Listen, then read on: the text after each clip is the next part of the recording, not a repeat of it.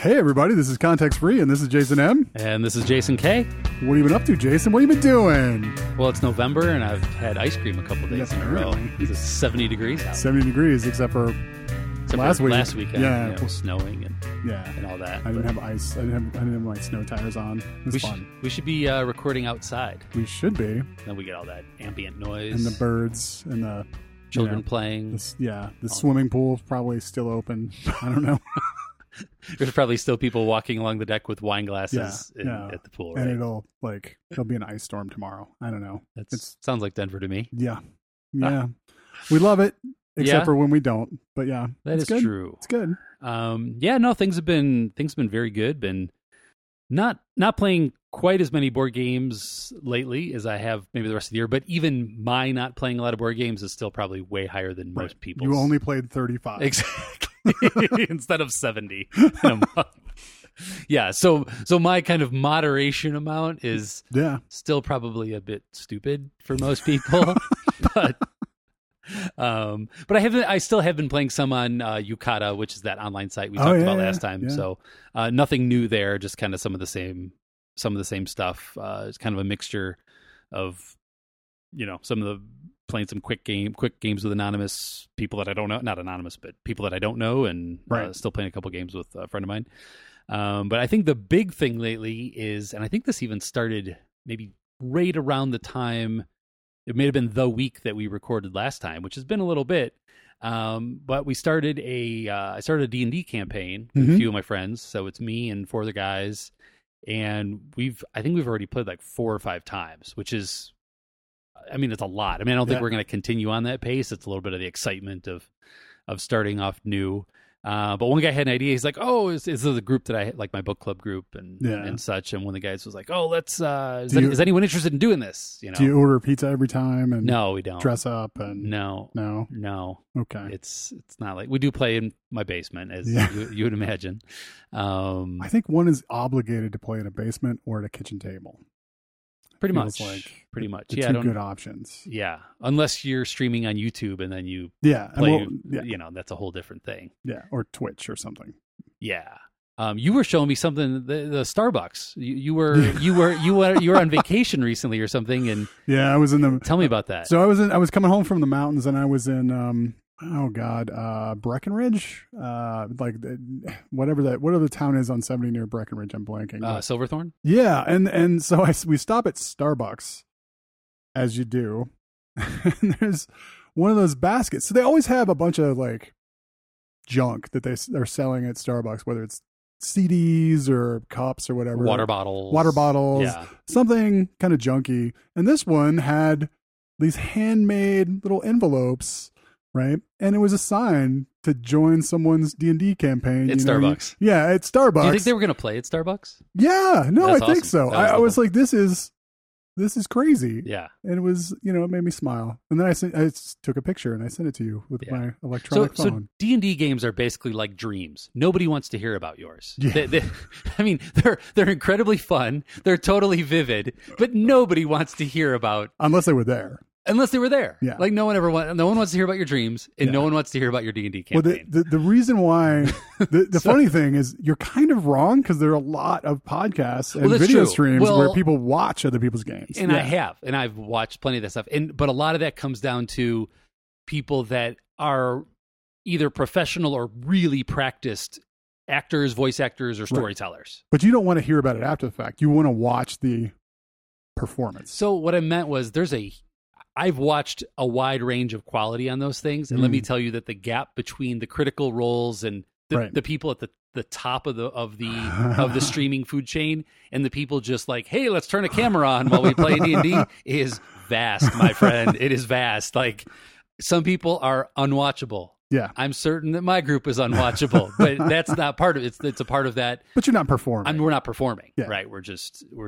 having a good time with having our own jokes, and it's really been a ton of fun. I'm DMing. I enjoy doing that. I like fourth edition, fifth edition. Yeah, that's the one that came out 2014. I think. Okay. Yeah, I stopped at second, so I'm like, that was a long time.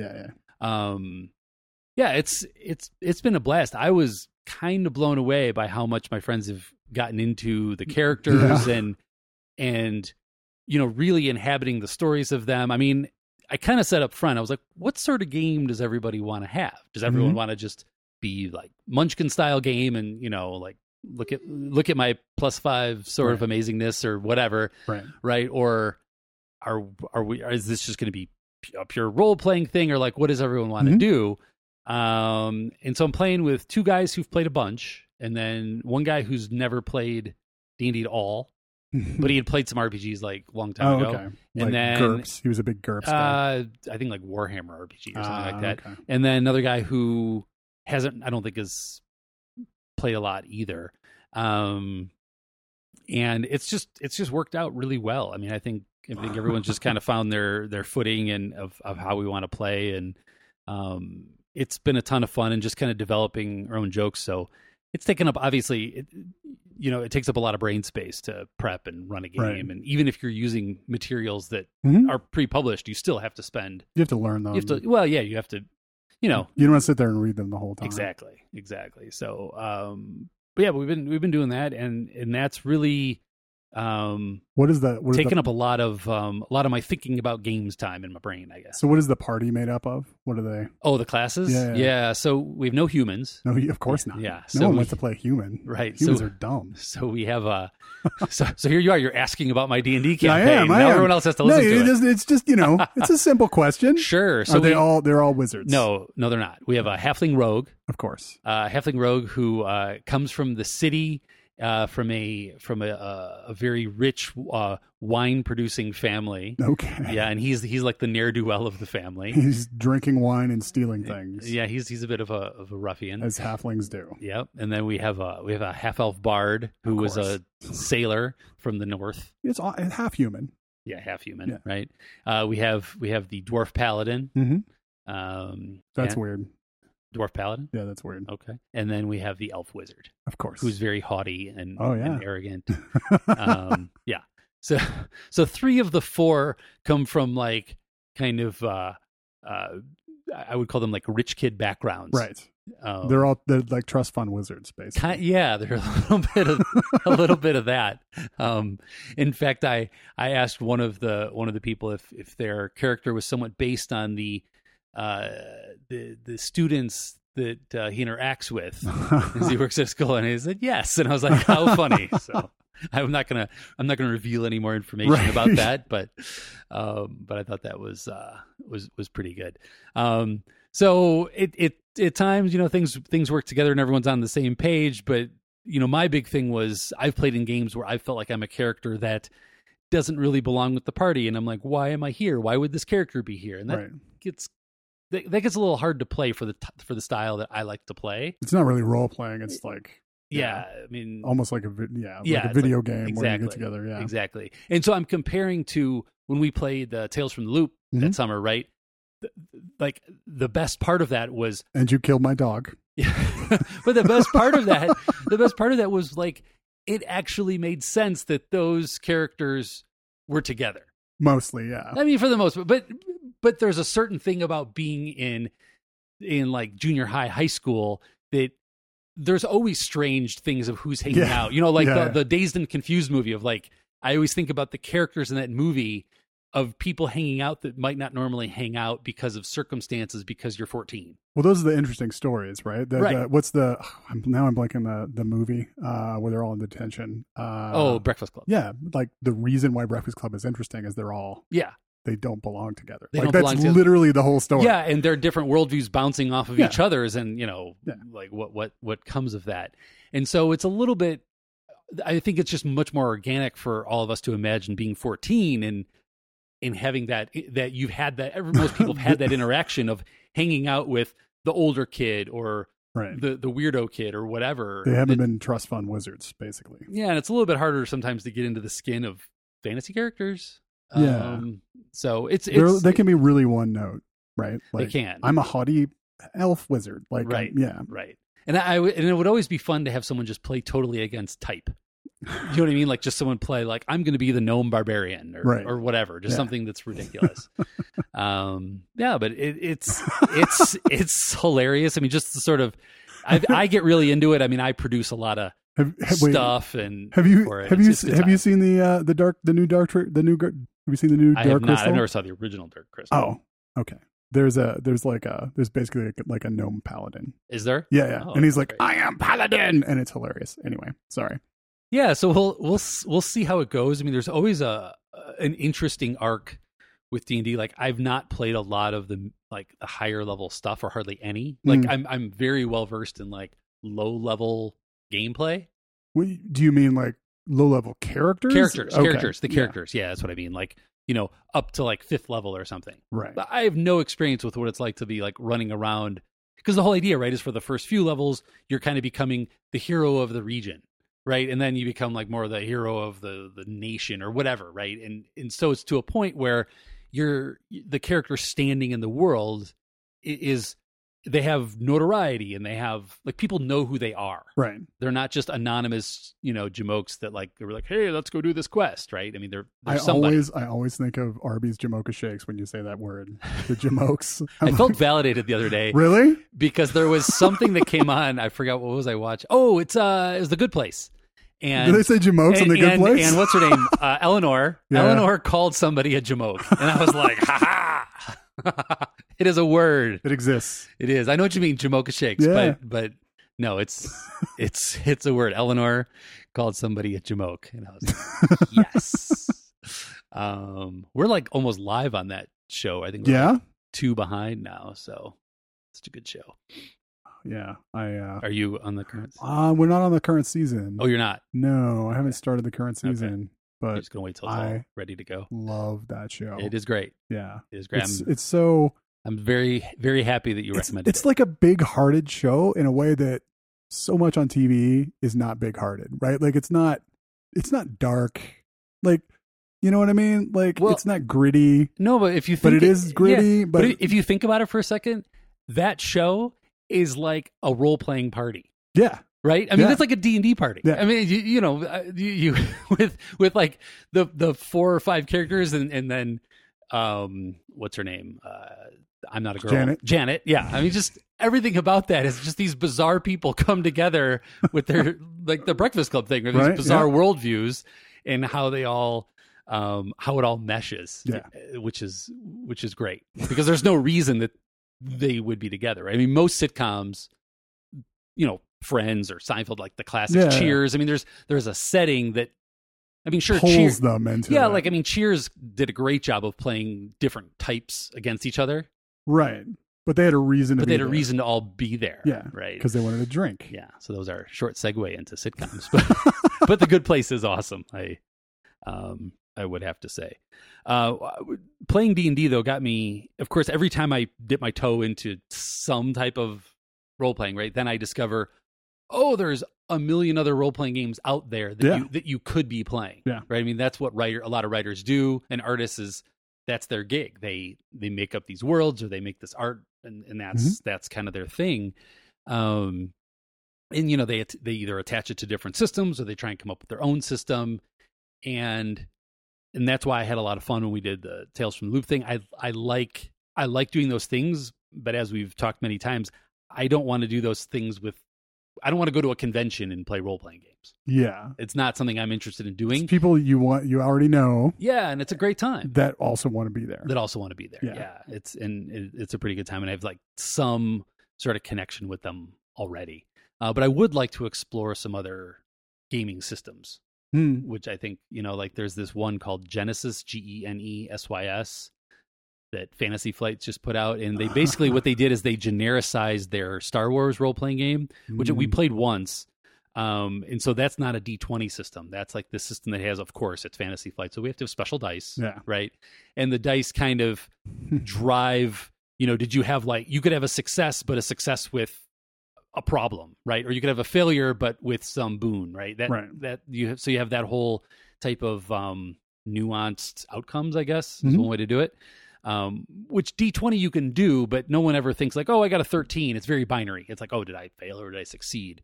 Whereas this is trying to kind of drive the narrative through that. But they've genericized it such that you could do this in any setting you want. And it's just kind of more of a narrative dice system. So I don't know. I'm kind of curious.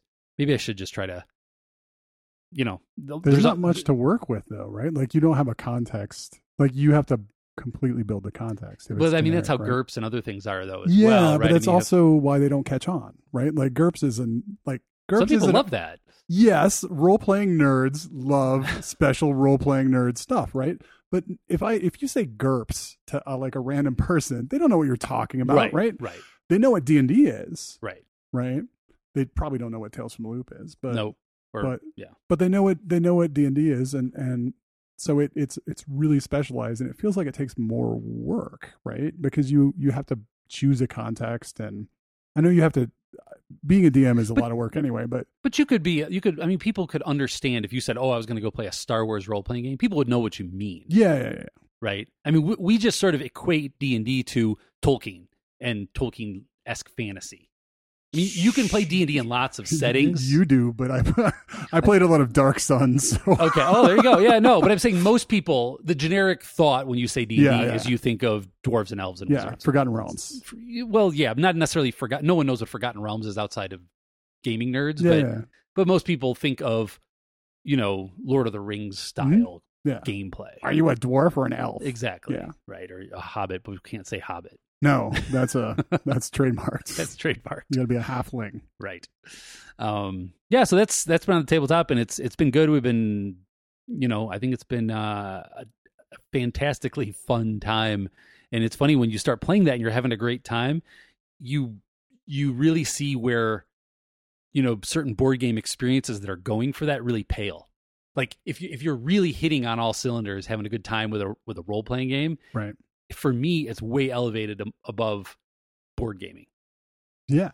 It's just way above it. But board gaming is like, it is, but it's a wonderful structure to like play things, and you can do it by yourself, or you can do it with 2 people or 3 people. But. Do you know my short answer why?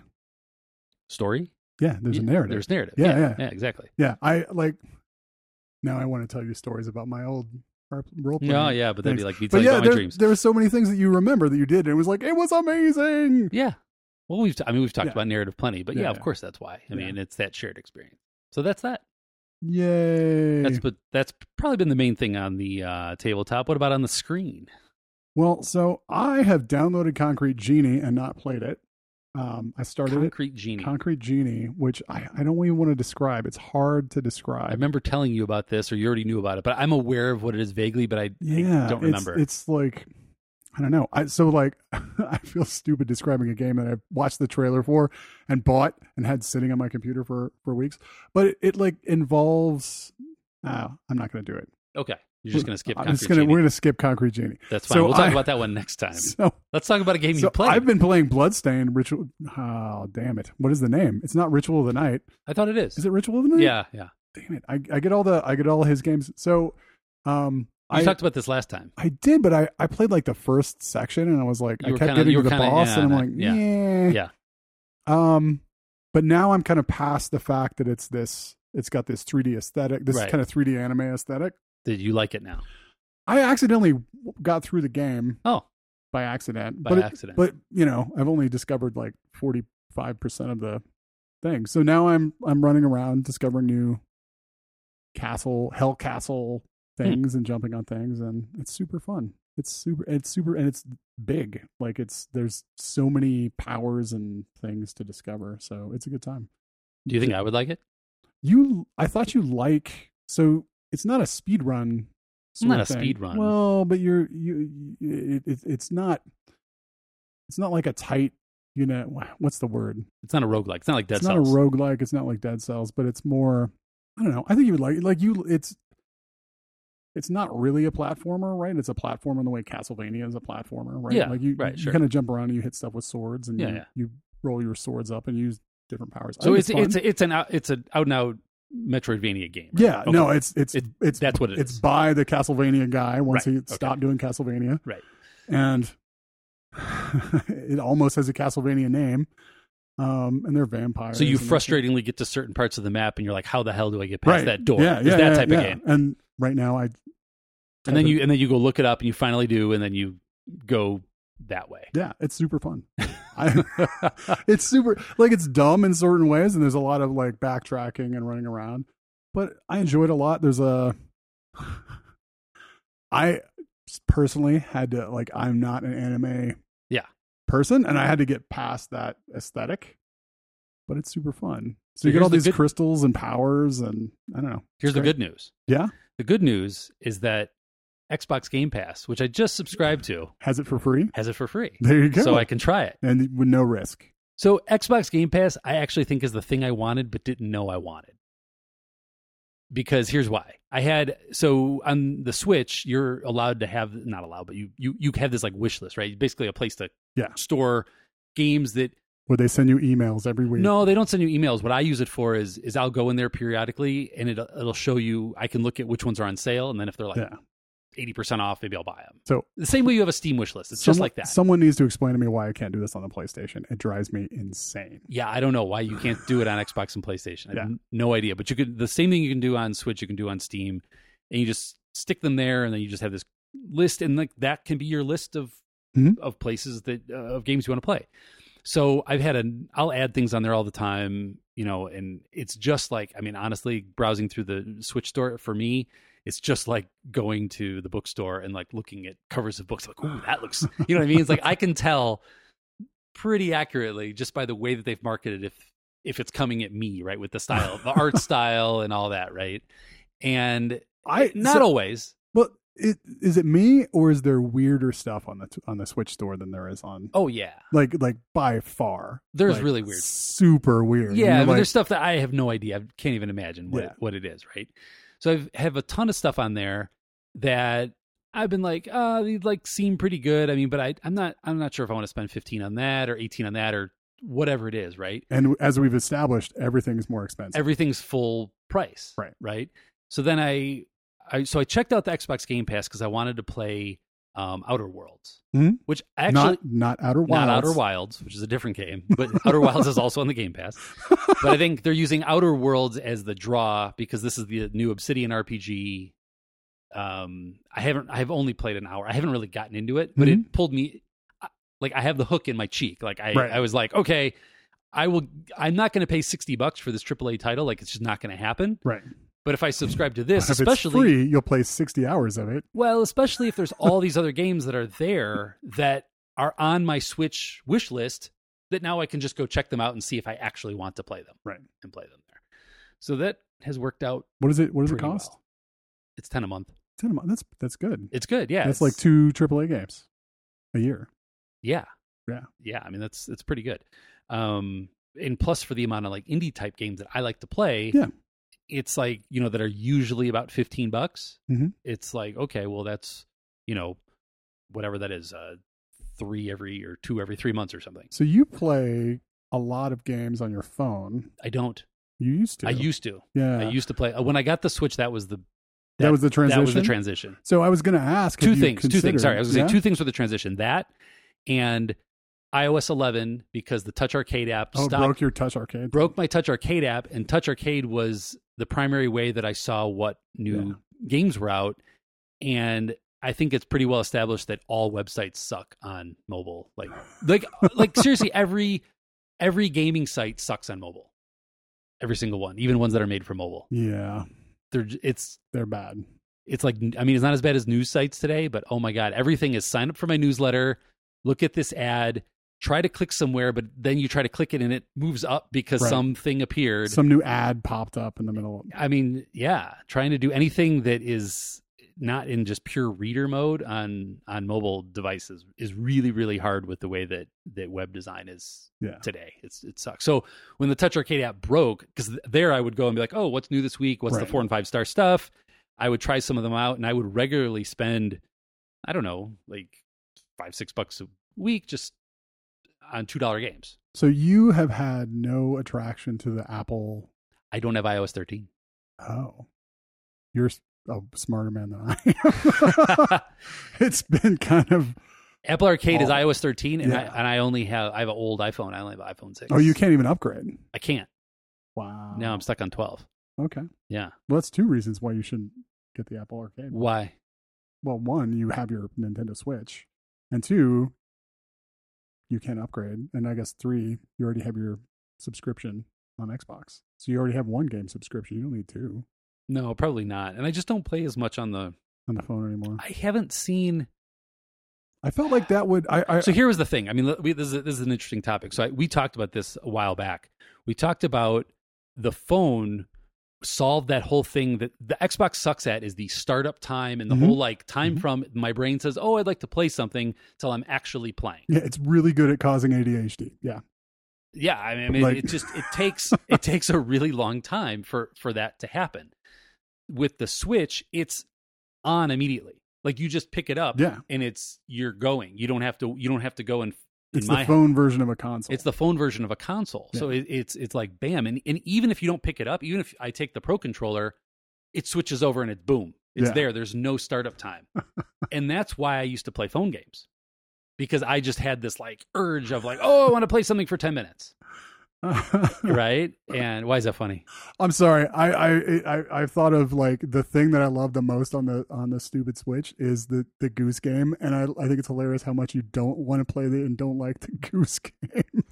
I got the Goose Game. I know you did, and you don't play it. You don't even like it. I think it's hilarious. It's just. It's a stealth game.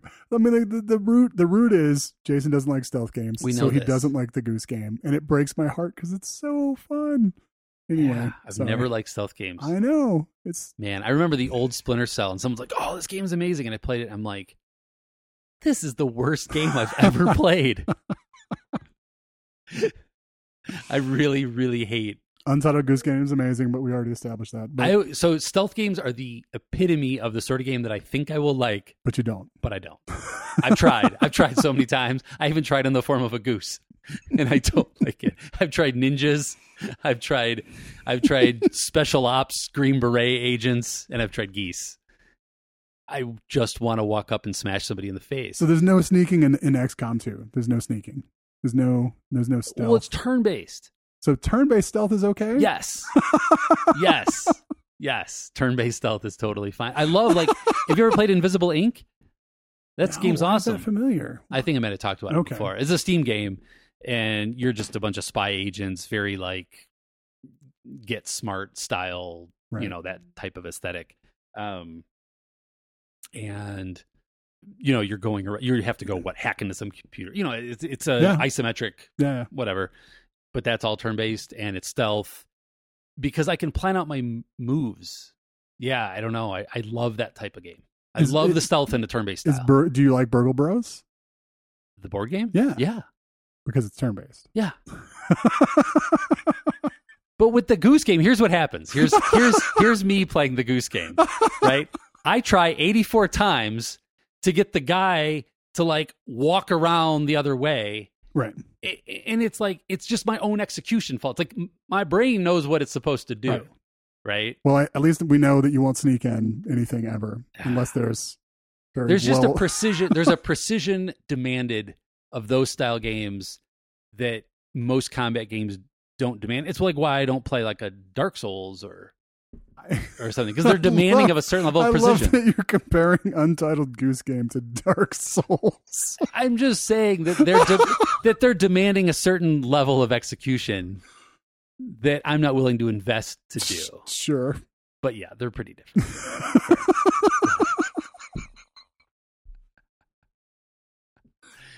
Glad you're having a good time. I am. What else have you been playing?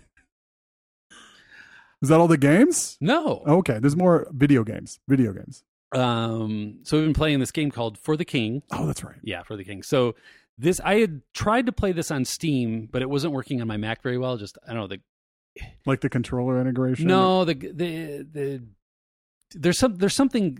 This game crashes on the Switch. There's something wrong with the programming of this game. It's just not the game. I don't know what to say. Well, that's a ringing endorsement. Well.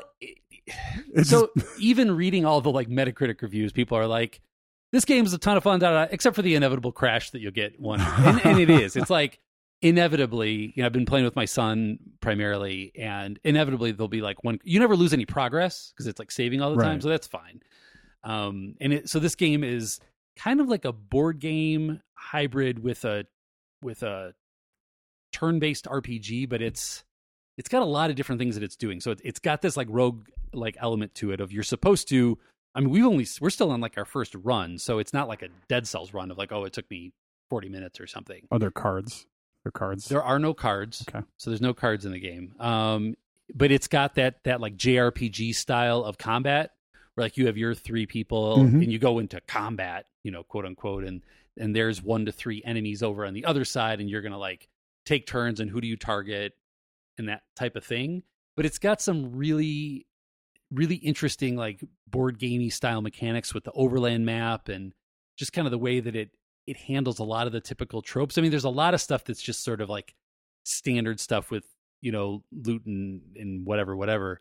But there's just certain parts of how it handles the different attacks on different weapons. So I'll give you an example. So a lot of games you play an RPG and you get some weapon or like Borderlands, you get a new gun and you're just kind of comparing like, oh, what's the elemental difference? What's the rate of fire? Basically, what's the DPS? What's the damage for, overall? Like, and there's usually it can boil down to some number and you might keep a couple different weapons on you for different situations.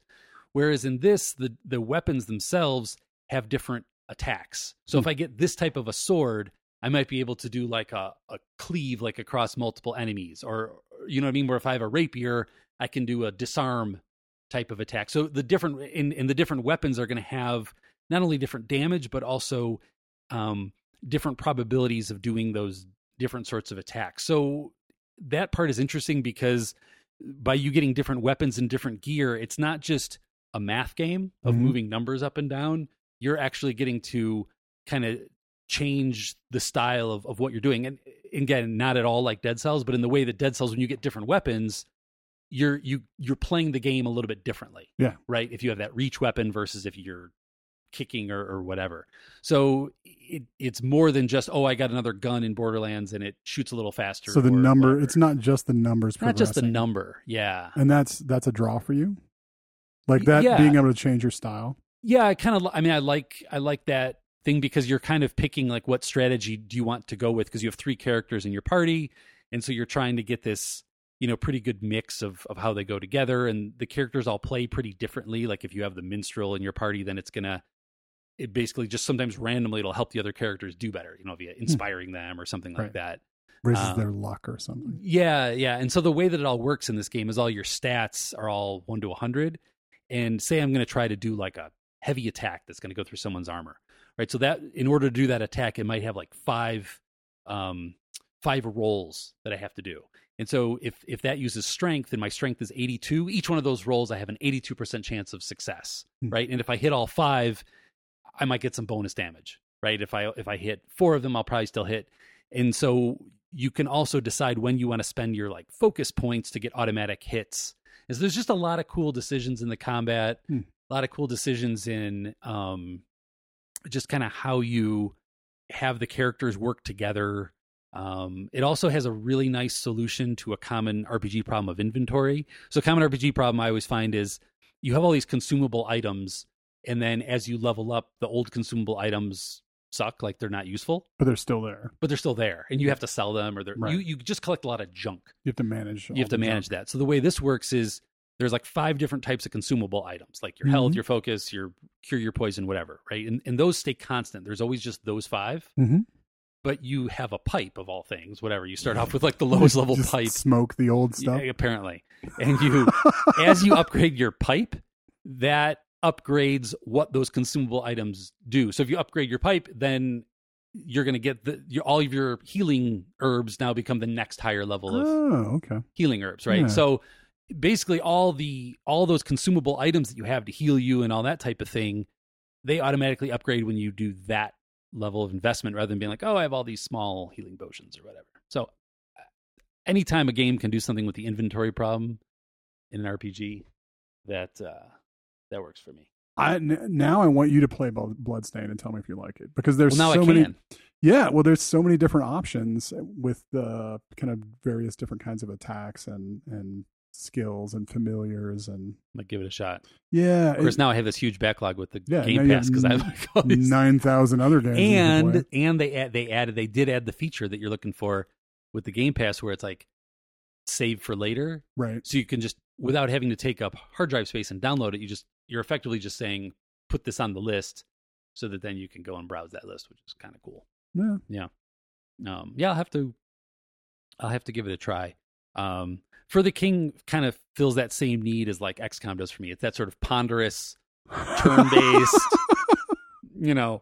that whole like overland and combat, like that mix, right? I mean, that's what I really like about XCOM is you have the combat missions, and then you have the headquarters stuff of how you're prepping for it. Gotcha. And this has that similar. It's not just one or the other. It's like this mixture of both. So you go back and forth between you go back and forth. Strategizing. Exactly. And then just kind of playing out the tactics of your battle and leveling up and all that. So, but that's been pretty good. And like I said, I've been playing with my son. Like I play 2 of the characters and he plays 1, and just kind of go back and forth. And it's not like,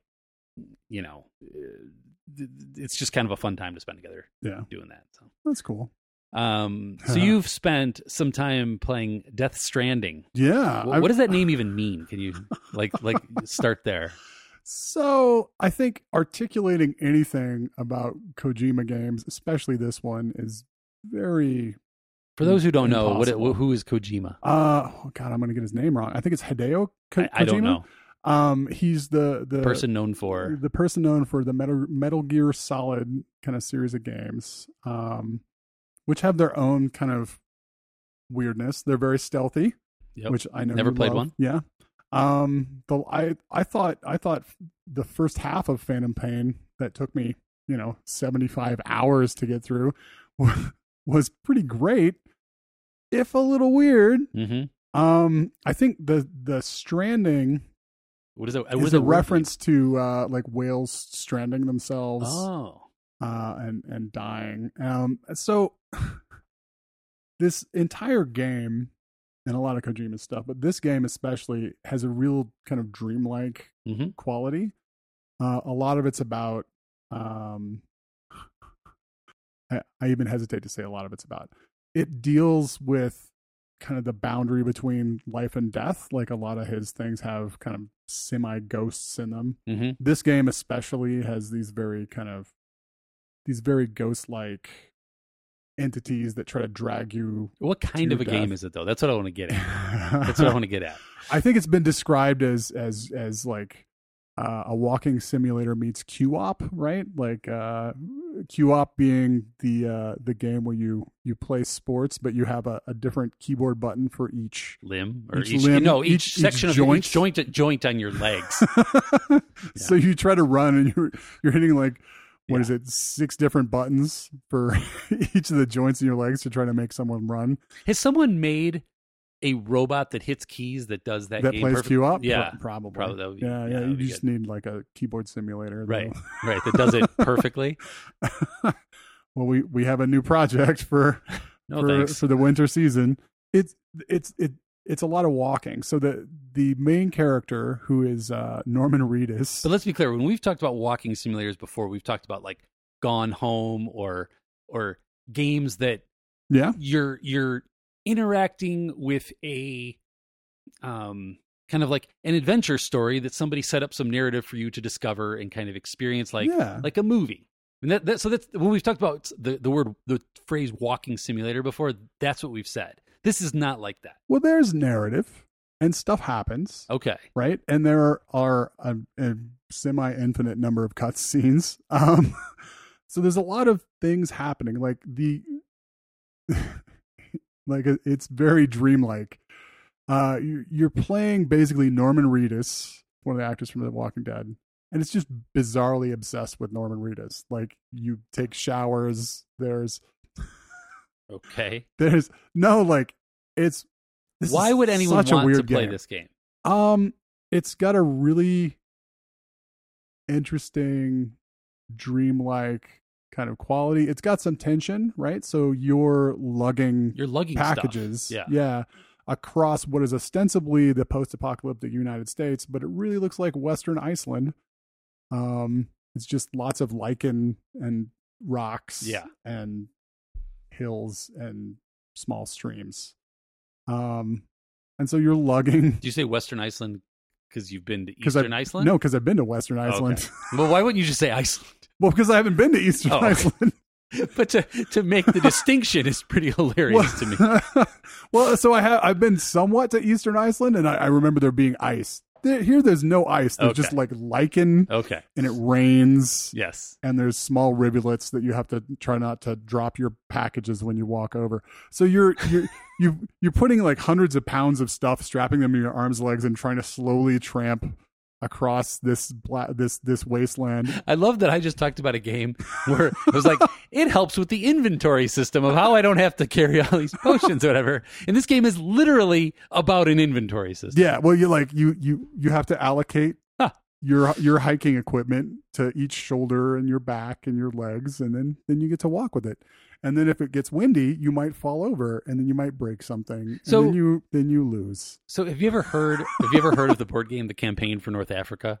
No. So The Campaign for North Africa is a infamous game that supposedly takes 1,500 hours to complete, and it simulates the World War II campaign in North Africa. Rommel yes, down to the level of did the Italians run out of water rations and could they boil their pasta? So what you're describing sounds like the level of like, who in the world wants to allocate the weight to their backpack? I just don't even. So there is a triangle button which will auto allocate for you, and then when you're so you don't have to make that decision. There's like so Kojima games always have. And you've played how many hours of this? Probably 10 or 12. Yeah, and you enjoyed it. I think I mostly enjoyed it. There's a ponderous quality to it, right? Like some people have said definitions of ponderous, man. Yeah, ponderous, man. It's really ponderous. Really different. So you're walking. Stuff happens though. And okay. You fight people? Yeah, you can fight people. So far, I don't really have any weapons. You've played a game for 12 hours and you have no weapons. Yeah, well, I have upgrades. I have a ladder. I can build bridges, right? I have a rope. You're like, I found shoes. I did find shoes. I can manufacture shoes. Wow. But yeah, these kind of dead people, like it's really, I struggle to describe how weird. And there's a baby in it. Yeah, you have BB, which is a bridge baby, which is strapped to your chest throughout large sections of the game, which cries through the controller.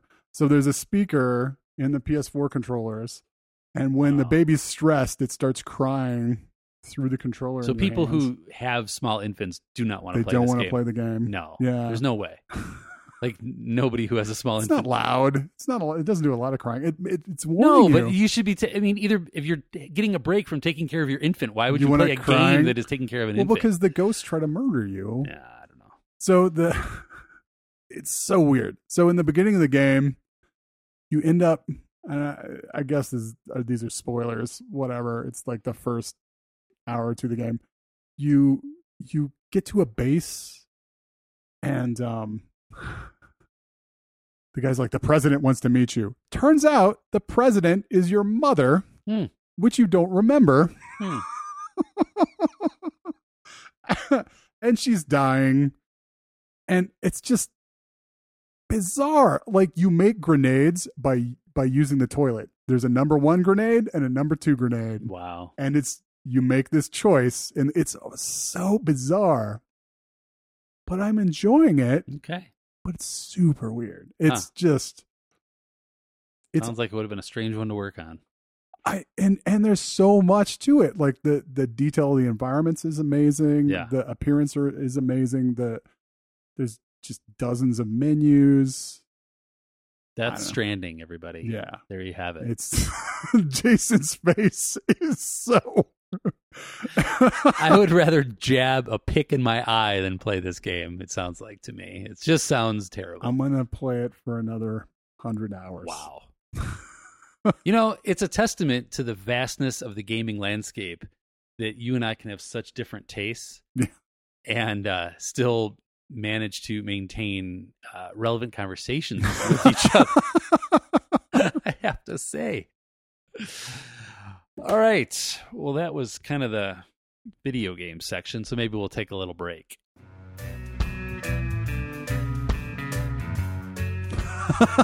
I'm the Dracula. Yeah. We're back. So Dracula. Yeah, so last time we talked about we were going to play our seasonal Fury of Dracula game, which got me thinking, actually, do you play different games for different seasons? I don't think so. No, like you don't. No, you're not like, it's winter, I'm going to be doing more of this. I mean, I don't organize the board gaming enough. No, I meant any game, video games. Like, do you think, it's wintertime now, I'm going to be able to like settle down with this? Yeah. Like I probably wouldn't play Death Stranding in the summer. Okay.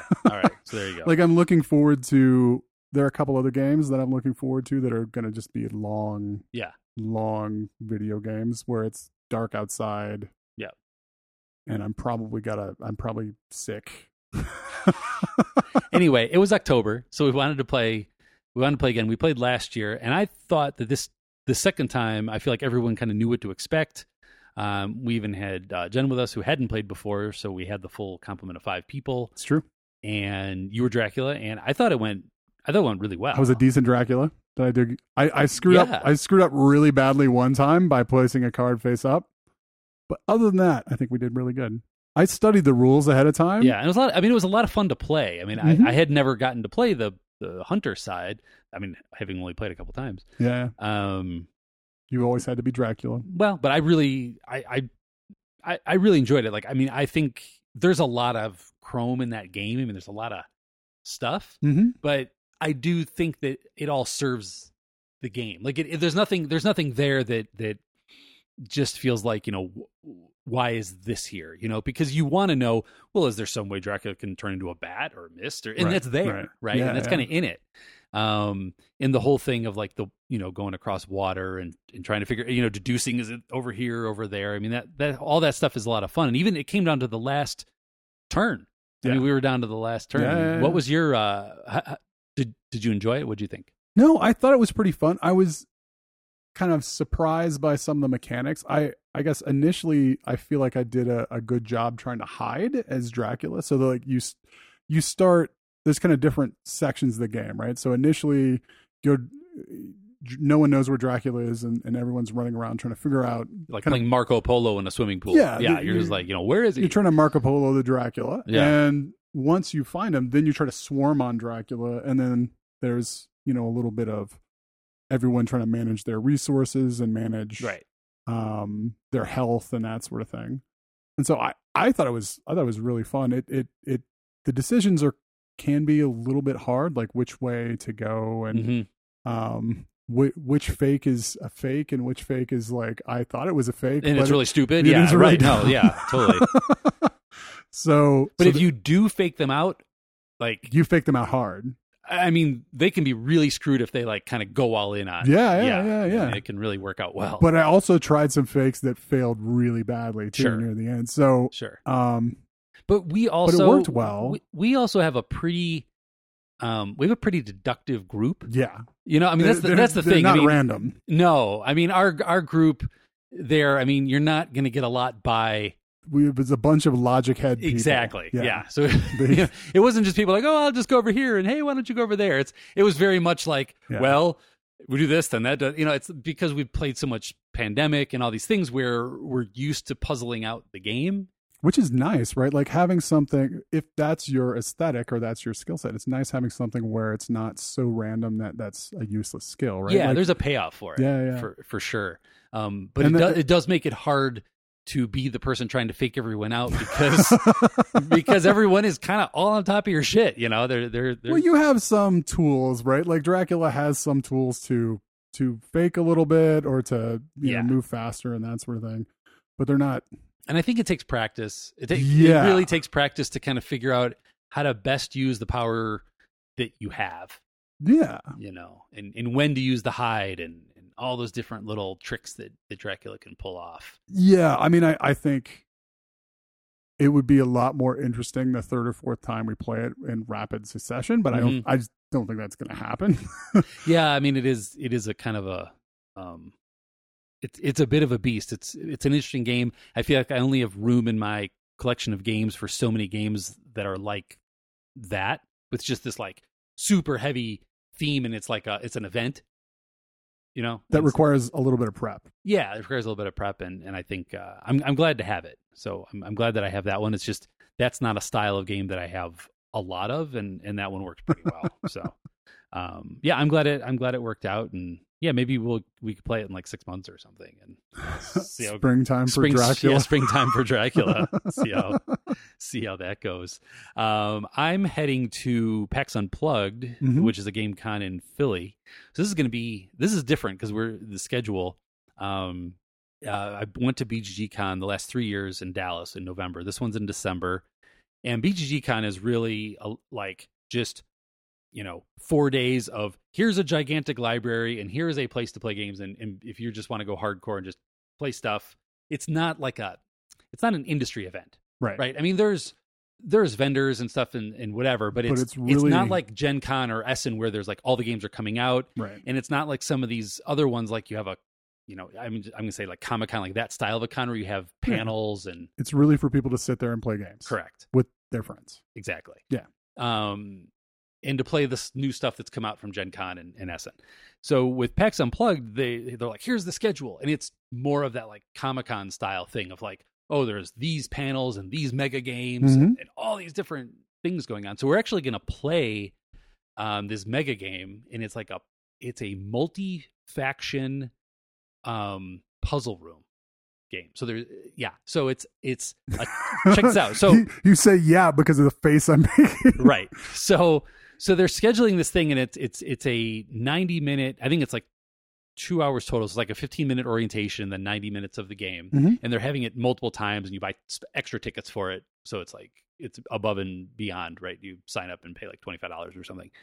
So it is like a puzzle room where you would normally, you go to some puzzle room and you have 6 people, you try to solve the puzzle, except this is a 60-person thing. And each of you are in different factions in this world. And you're all there's like puzzle aspects and diplomacy aspects and etc. in this like giant ballroom where there's like interaction between the teams. So like apparently we signed up for the loyalists, but there's other, there's like the resistance, but like there's 10 different ones, right? All with their own how do you play test this game? I have no idea. I have absolutely no idea. But I'm very much looking forward to talking about it next time, because I can tell you what this is. Because this is the sort of thing you only can do at a con. Where else would you ever do something like this? It kind of reminds me of that thing we didn't go to, though, that was in Denver. We had talked about going. There was this like multiplayer game experience that they had downtown. Yeah. We never went. Yeah, I think it ended in September. We should have, but it kind of reminds me of that, where it's this event thing. So that'll be cool. We'll see how that goes. And also I put a bunch of games up for sale yesterday. I think I put like 15 up, and I think I sold a dozen in like 3 hours. So I'll pack my suitcase and you get to bring them and then exchange them. Yeah, because it's nice because people will actually buy them because they're not paying for shipping. Right. And I'm paying whatever, $25 for my entire. You're just carrying them on the plane. Yeah, that's what I did last year. Yeah, and it's effectively like I'm paying like $2 shipping per game or whatever it is. But it lets me, because I'm kind of at the point with some things where I'm like, is there a school or library? There's certain things I would just donate. I mean, I could go to Goodwill, but all that's going to happen at Goodwill is some other person's going to buy them for $3. And like if there was a library or somewhere like it was actually going to be a part of like it felt more like an actual donation. I don't know. That would be more appealing. But I sold a bunch yesterday, so that'll be good. I think we can thin it down a little bit, and I'm not going to try to definitely keep the intake down. So we'll see how that goes. You're going to try to go out with many games and come back with fewer. Last year I sold 15, but I bought like 13. This year I think I sold 12 and I've only bought one. Did you pay like $60 for an extra bag to carry all these back, or like how did you bring them? Yeah, it was the same. It was the same bag that I brought. It was the same bag. Did you bring 2 bags? No, I just had my carry-on and then I had a check bag. Okay, so the check bag is all games. The check bag was all games last year. Okay. Yeah, and it will be this year too. Okay. Yep. I mean, I'll stuff clothes around the side. Right. For you don't want to dent the cardboard. Exactly. Yeah. Yeah. I got a good system. Yeah. I got a big. It sounds like it works. Yeah, it worked really well last year, and there's like a set time to kind of exchange and you sell them. But like I said, I mean, when you're trying to sell smaller things, for no one's going to pay $12 to ship a $10 game. Yeah. Right. I mean, it's very hard to sell those, and there's not. It's very difficult around Denver to sell these. It's like Because it's not a big enough city. It's not big enough city. Yeah, there's just there is a forum to sell them, but it just doesn't get a ton of traffic, and it's just there's just not enough volume to really like move stuff. You might as well throw it away for the donate it. It just isn't worth it. Or people know that the volume is so low that I don't know what the market mechanic is, but the prices go down because there's not enough demand to compete. Yeah. So it just ends up not being worth your time because you have to go so low for someone to actually bother because they know that you have nowhere else to sell it. Right. So, yeah, we'll do that. We got to get back to. We haven't played our Betrayal Legacy, I think, since August. So yeah, we need to finish that up. I think we have like 4 left. Need to crush that. So we'll do that. We've been having fun. We've been playing this fun kind of narrative co-op game called Legends of Andor. I played that with my family twice, and that's been Legends of Andor. Kind of a fantasy thing. It's been fun to do. I don't know how replayable it is, but it's been a good time. And what was the? Oh, did I tell you guys about Sleeping Gods or not? No. So Sleeping Gods is it's a campaign style game. I was thinking this might be the next thing after. Oh, okay. Betrayal Legacy. Yeah. Like a Cthulhu? Like what's the Sleeping Gods? Yeah, aesthetic? it's like a 1920s steamship style. Yeah, like that. Yeah. That style. Yeah, of you're all the people on this ship. It's Lovecraftian sort of thing. But it's not the standard thing like the Fantasy Flight does the Cthulhu stuff. I think it has that same thing, but it's not lifted straight out of Lovecraft. Okay, so Age of Steam, but not Lovecraft. I believe so. Okay. Yeah, but that Age of Steam is the wrong word, but yeah. Okay. Yeah, not Age of Steam, the board game. That's the railroad game. Different thing. But I don't know when that's coming. But so when are you going to? When is the PAX thing? The PAX Unplugged is the 9th, the 6th of December. December. Yeah, it's like the first weekend in December. A month. Okay. It's like the weekend after Thanksgiving. Okay. Yeah.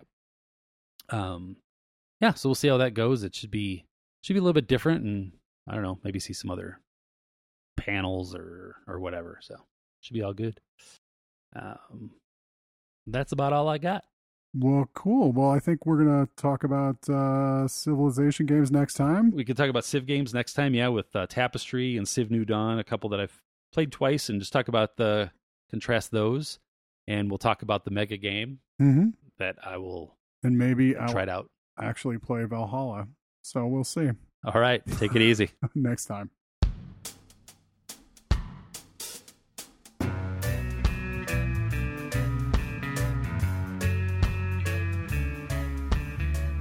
Context Free is a contrarian content production. Find out more information at contextfree.fm along with our show notes. Our theme music is Chocolate and Cocaine by Lorenzo's Music. Find out more about Lorenzo's Music at lorenzosmusic.com.